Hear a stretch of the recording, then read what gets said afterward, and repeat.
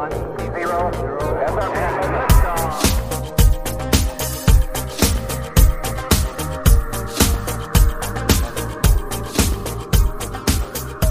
guys, welcome to another episode of Filter. On this show, we recognize that the world can be a confusing place to live in.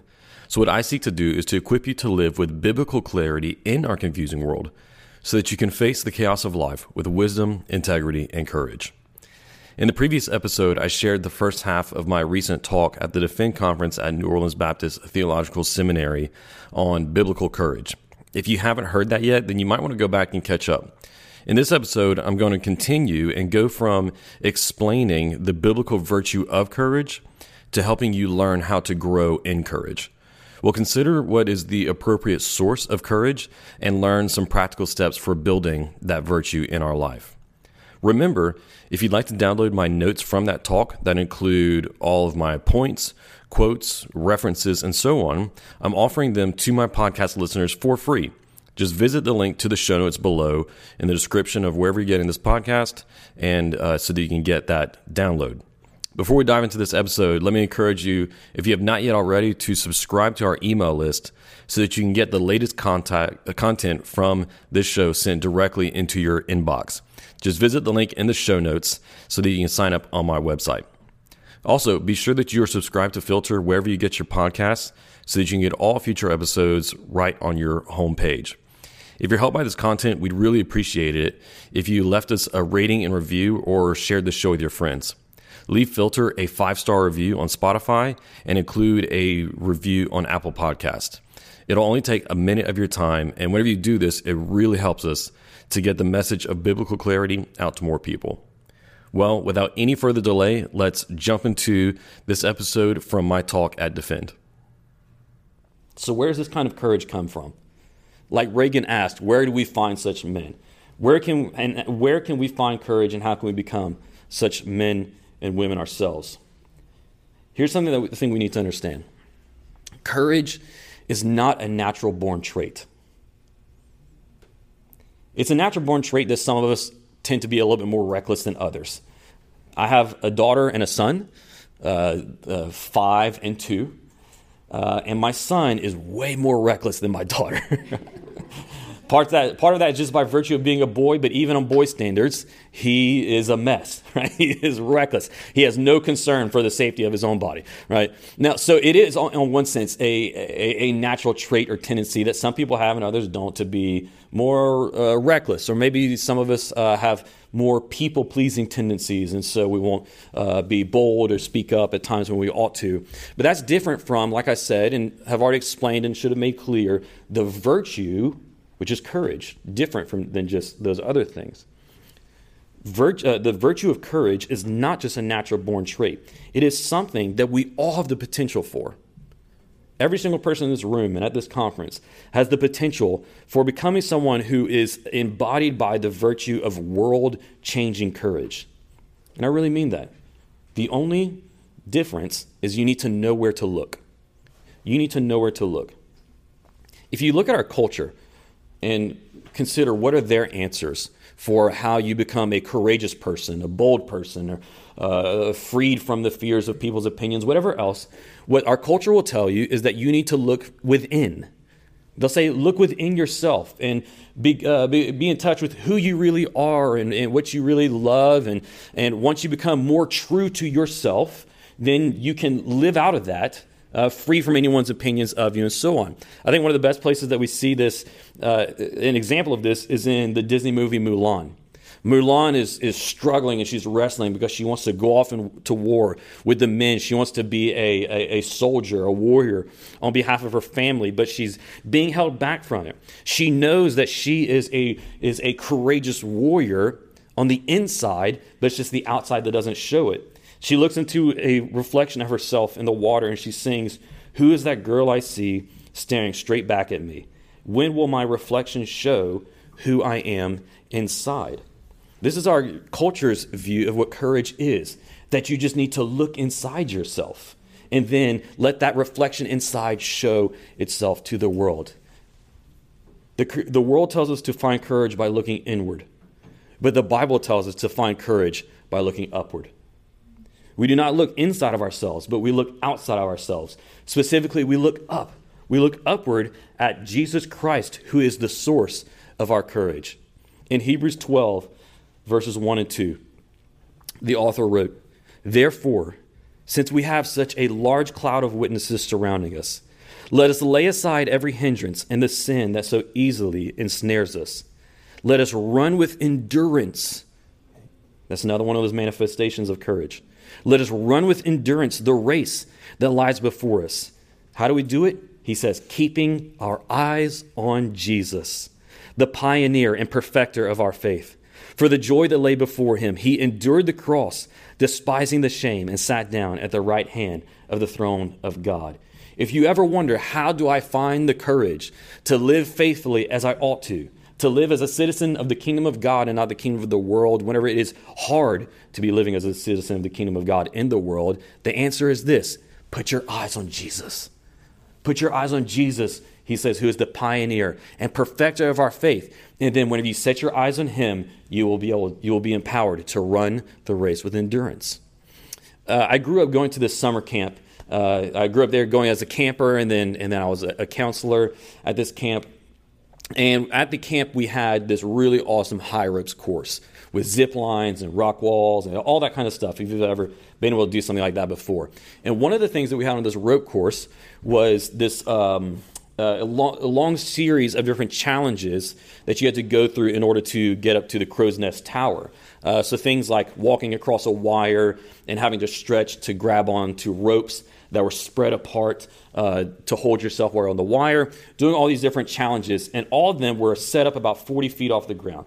Doesn't sound like that much until you're standing on a wire about 40 feet above the ground. It was high, okay? But the first challenge was this. The first challenge was you just had to walk across a log. We had a log up there, normal-sized log that you can stand on, and it was at an incline. So you had to, the first challenge, then there was nothing for you to hold on to. You just had to go across, trusting in your harness and rope and the belay person down below, walk across this log. It was extremely difficult. It was honestly near impossible unless you did this. At the end of that challenge, on the post that you were walking up to, we had a cross carved into the post that you were walking up to as you were going up this inclined log. And it's incredible what happened. If you would look up, instead of looking down at your feet to try to balance yourself or looking at the ground, if instead you would just point your eyes to that cross that was in front of you, all of a sudden, and you just put one foot in front of the other, it was actually really, really easy to walk across this incline log. It was no harder than walking on the ground. And that's what comes to my mind whenever I read Hebrews 12, 1 and 2, and I think about the challenges that we face as Christians today in our culture, in your communities and families and wherever else you might experience opposition and challenges to your faith, and how whenever we're just looking at the problem and we're looking at the challenges, the forces against us, it's a lot like looking at our feet while we're on that inclined log. It's hard to keep your balance and it seems impossible to move forward. But instead, if we look upward to the cross, if we look upward to Jesus, then it might become possible for us to walk as we ought to. In Proverbs 28, verse 1, it says this: "The wicked flee when no one is pursuing them, but the righteous are as bold as a lion." What this tells us is that courage increases in proportion to our nearness to Christ. Because as we become nearer to Christ, more intimate with Christ, closer to him, and our life with him becomes more and more unified, the holier we become. The more we mortify, kill our sin, and become like Jesus, and we grow not just in the righteousness that has been given to us by him, but then in actual development of a righteous character. And so if we become more righteous by being close to Jesus, and if it is true that the righteous are as bold as a lion, once again, what does that mean? The key, the source of courage in your life and growing in it is nearness to Jesus and keeping your eyes on him. Courage, like a fire in your belly, only comes from fixing your eyes on Jesus. Fix your eyes upon Christ. Along with this, God has also given us gifts that we can look to in our life to provide us with sources of courage. Once again, these are not things that we look inward. It is a lie. Do not look inward. You will find things that do not give you courage. You'll find every reason within yourself to step down, to take the easy way out, to be silent when you ought to speak, and any other form of giving up. Instead, look outward. There's a good example of this whenever the Israelites were rebuilding the walls of Jerusalem in the book of Nehemiah. They were receiving all kinds of opposition from these different people who were living around Jerusalem. One of them was Sanballat, and all these different people, and they were attacking the Israelites as they were working at different points of the wall. So what Nehemiah does is he goes to all the workers and he gives them swords. They have weapons in one hand, and then they have shovels in the other. So they work, but then they're also ready for a fight. And Nehemiah says this to the men who are working in chapter 4, verse 14. He says, "Don't be afraid of them. Remember the great and awe-inspiring Lord." Remember, that's first. And then listen, what else does he say? "And fight for your countrymen, your sons and daughters, your wives and homes." So we find courage, number one, most importantly, primarily by looking at Christ, remembering our great and awe-inspiring Lord, King, like Nehemiah said. But then we can also look to the gifts that God has given us in our life. In other words, what did Nehemiah call them to? He called them to look around at the people in their life that God had given them as gifts, but then also gifts that come with obligations. He noted relationships that along with these relationships come covenantal responsibilities. Whenever he describes your countrymen, remember, Israel was a covenantal society. What we might describe in modern, more Western terms as a commonwealth. This idea where living as a citizen in the society does not mean that I live for my own intents and purposes and only for myself, but that I live freely and virtuously, not just for the good of myself, but the good of my neighbor as well. Covenantal responsibilities for our countrymen. He says, your sons and daughters. The obligations that fathers had to their children. He says, your wives, your homes. Courage comes by looking at God and then looking at the gifts that he has given us in our life and the obligations that we have to live courageously, to live faithfully, to live with perseverance and endurance for all of those different relationships. So, how do we grow in courage? The answer is this: look upward and then run the race. Be strong and courageous. Let me give you some practical steps. The invitation, habits of courage. Practical steps to how we can grow in this. Because like I said before, and I truly believe it, we can all grow in having a courageous character. So let me give you some habits. The first one is this. It's obvious.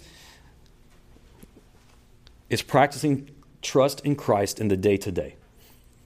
Practice trust in Christ in the day-to-day.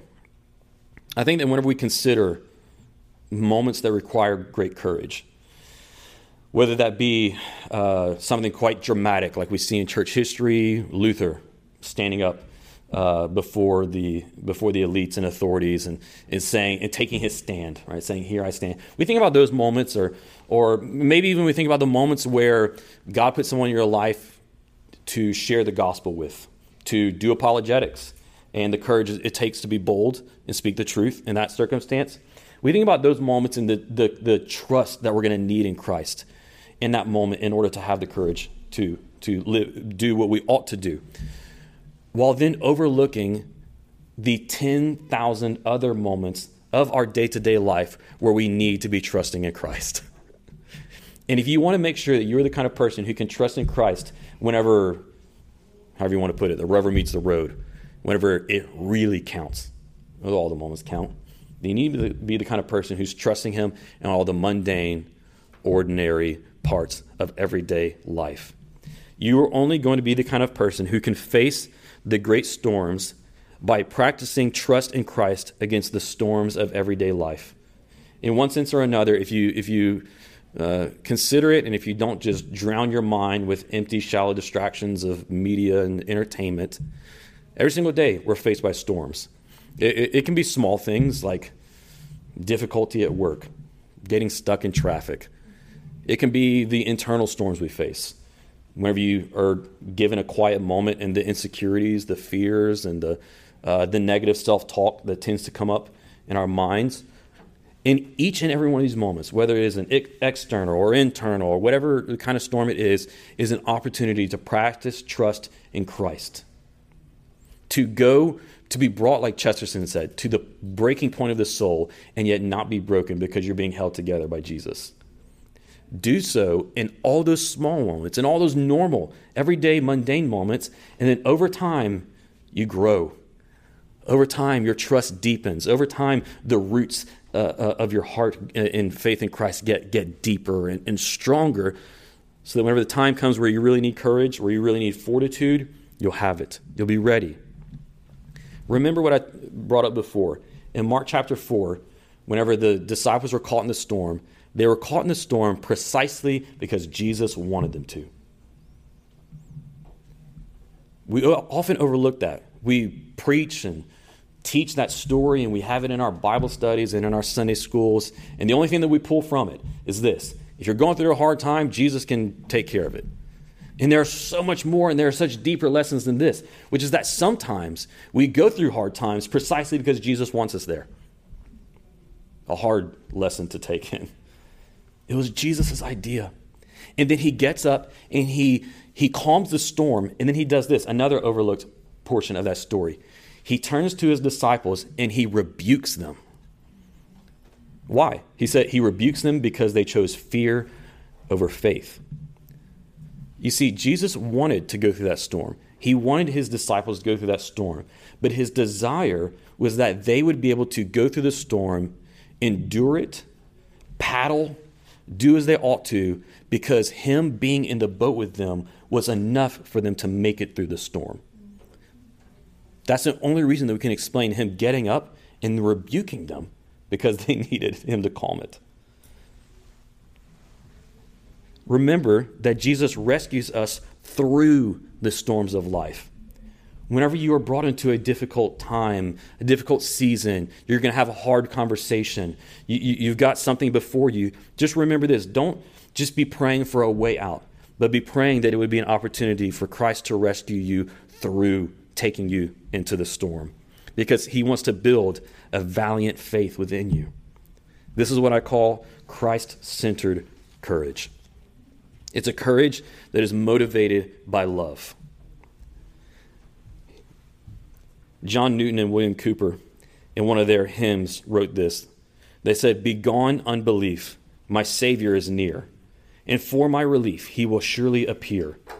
In prayer I wrestle and he will perform. With Christ in the vessel, I smile at the storm." I believe that's the kind of Christians, believers, disciples that Jesus desires for us to be. Not the kind who just wail and complain and immediately break apart when we are faced by the hardships of life, but the kind who, simply because he is with us in the vessel, like they said, we can smile at the storm. We can endure. We can live faithfully and courageously as we ought to. So that's the first thing. Practice trust in Christ in the day-to-day and through everything that you go through, understanding that it will build you over time. Here's the second step, and it goes right along with it. Take small steps of courage. Take those small steps of courage at every opportunity that you get. Understand this. You might, and you probably are, going to start out weak. You're probably going to start out weak. You need those small moments where you have the conversation or whatever other opportunity it is. Maybe it's volunteering in a new program at your church to serve on a new team that maybe was kind of frightening to you at first, but you think you've got a feeling that God's calling you to do it. And so going ahead and taking that step, understanding there's nothing world changing about that, right? But that might be a step that God's leading you, that's at one piece in the road that God's leading you down to trusting in him and greater things in the future. If you start out with small steps, understanding that you're weak and you just need to start out right where you are, over time, you will build courage through trusting in Jesus. It's really similar to working out. Like I said before, I'm a pastor, but I do a few other things. One of the things I do, it's not really a job, it's more of a hobby, is I'm also a CrossFit coach. So I'm a trainer at a local CrossFit gym. And one of the things that I have to do is whenever we have a new person come in, we have this workout written on the board. And there's going to be, these big, heavy lifts, and there's going to be high-skilled gymnastics, and all these different things that we're expecting people to do.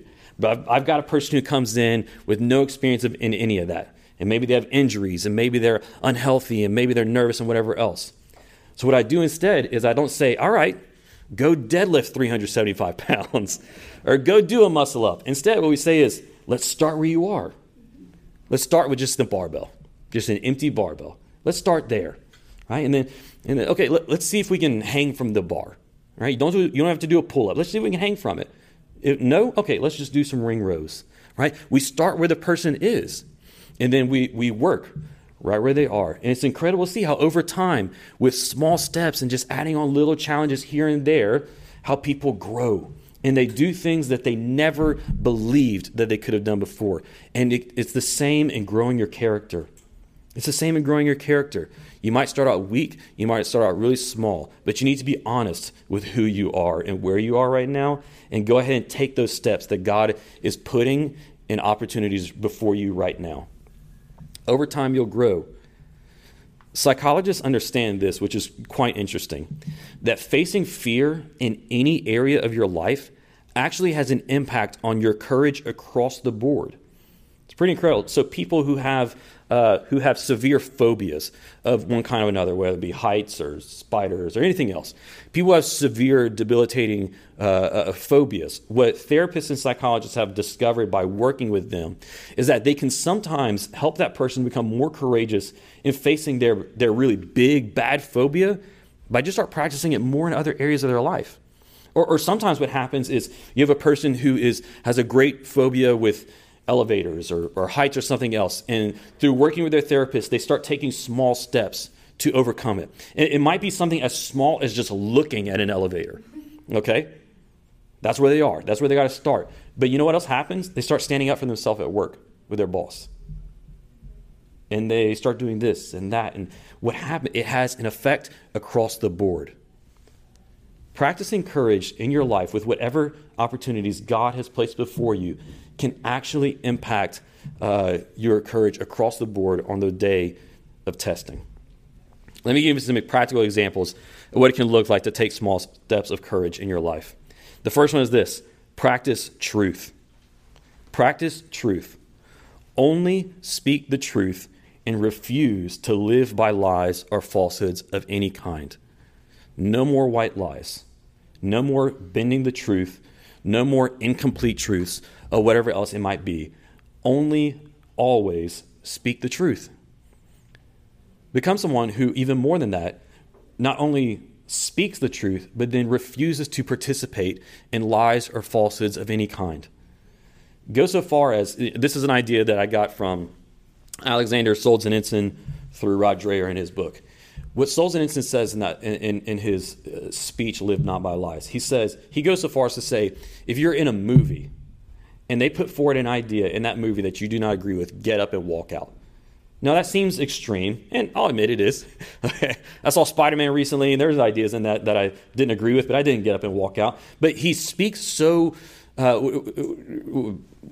extremely because of this, because it is trying to build an intolerance to lies and falsehoods, so I might become someone who is not afraid of the truth whenever we are really tested on it.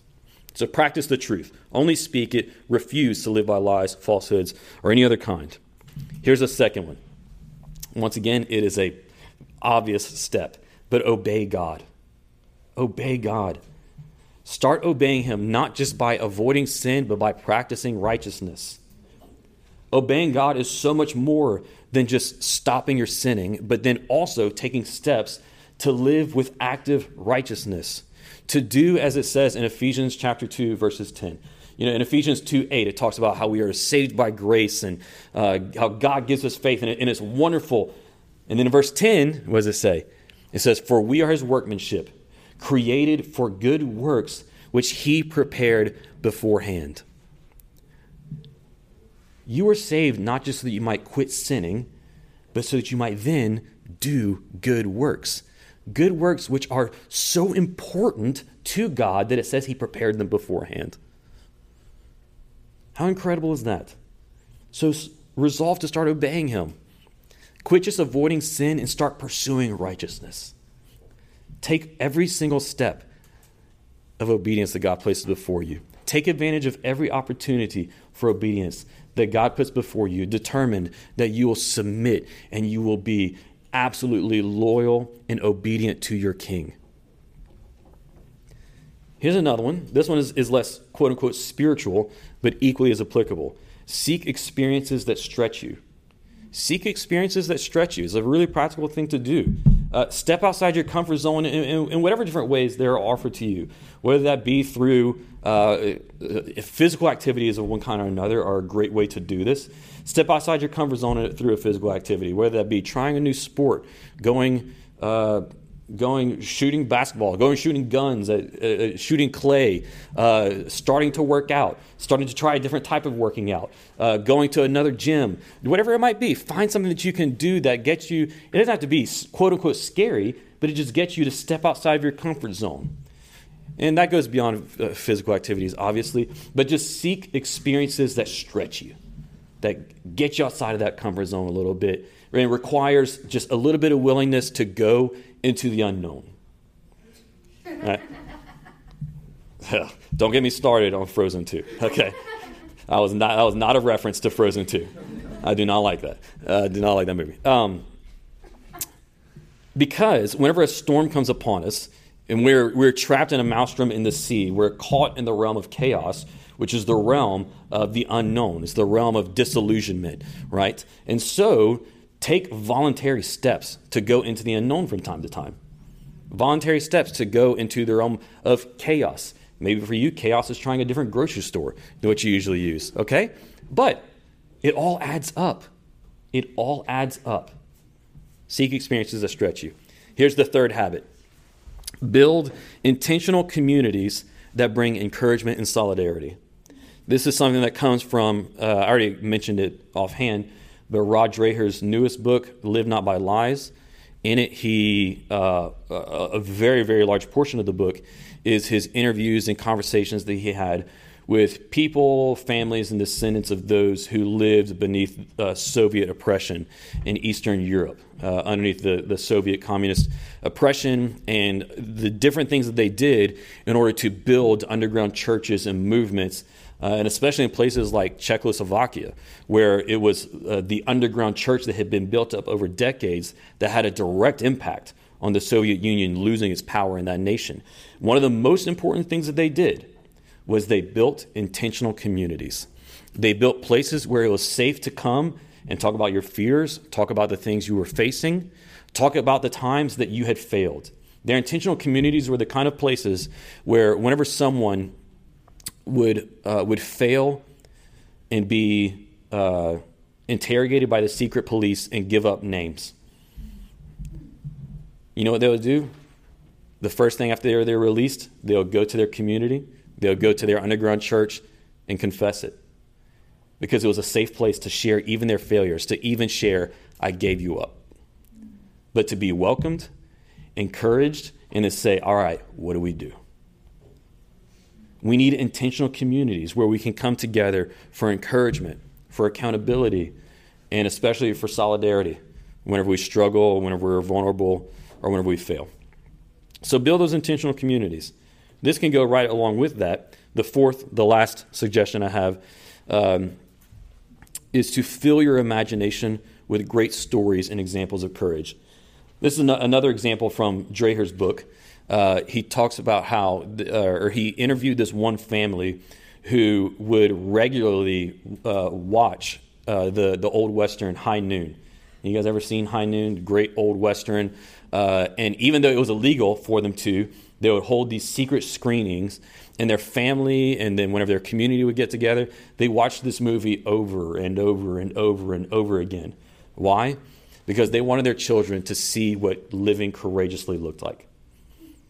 And they were very intentional to watch those kind of movies, to read stories to their children, to read stories to one another, because they wanted to fill their imagination and fill their mind with these examples and these stories so that it might have a shaping and formative effect on their character. Do the same. Whenever you go to entertainment, on TV, movies, books, don't just mindlessly choose whatever is before you, but think carefully, what am I going to watch or read or intake in order to form my character to help me become the kind of person I want to be? And so intentionally curate and choose stories of courage, stories of bravery, of valor, stories of moral courage, stories of endurance and fortitude.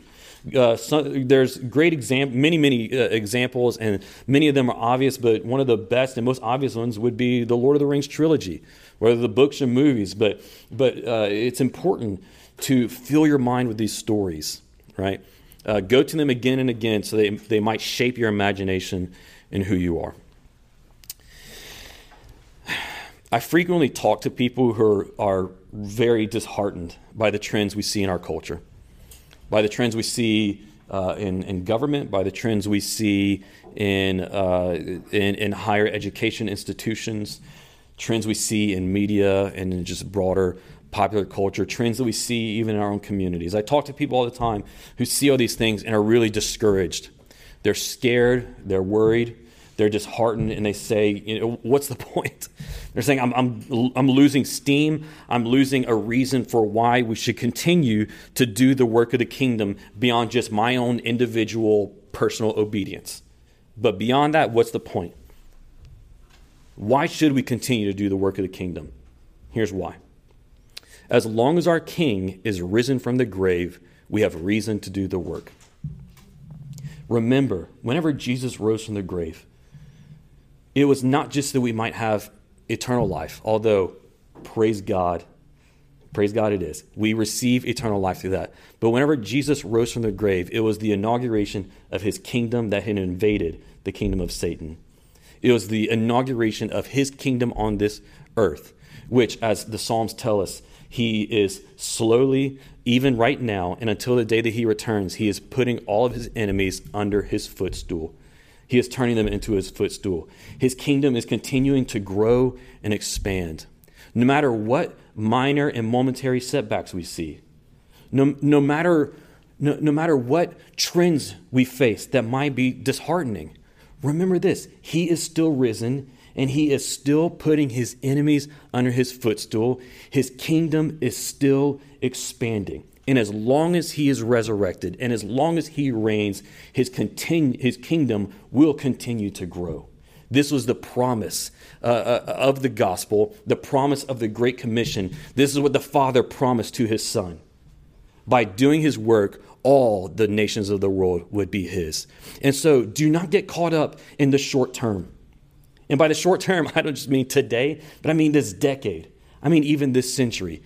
In terms of the kingdom of God, this century is a blip, right, in terms of what he is doing. Don't get caught up, discouraged, or disheartened at what's happening right now, because the kingdom is still on the move.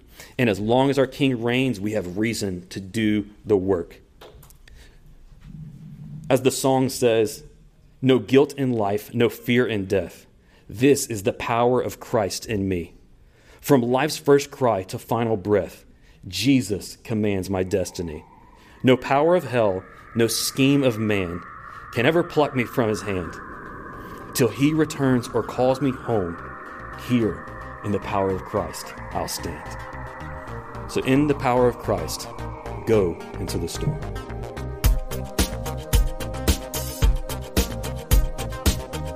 Thanks for listening. I hope this episode provided you with biblical clarity to live with confidence in our confusing world. If you enjoyed this episode and you'd like to help support the podcast, please share it with others, post about it on social media, or leave a rating and review. To catch up the latest from me, you can go to my website, aaronchamp.com. While you're there, subscribe to my newsletter so that you can be updated anytime I share new content. You can also follow me on Facebook, Instagram, and Twitter at Aaron M. Champ. Thanks again, and I'll see you next time. Until then, hold fast to the end.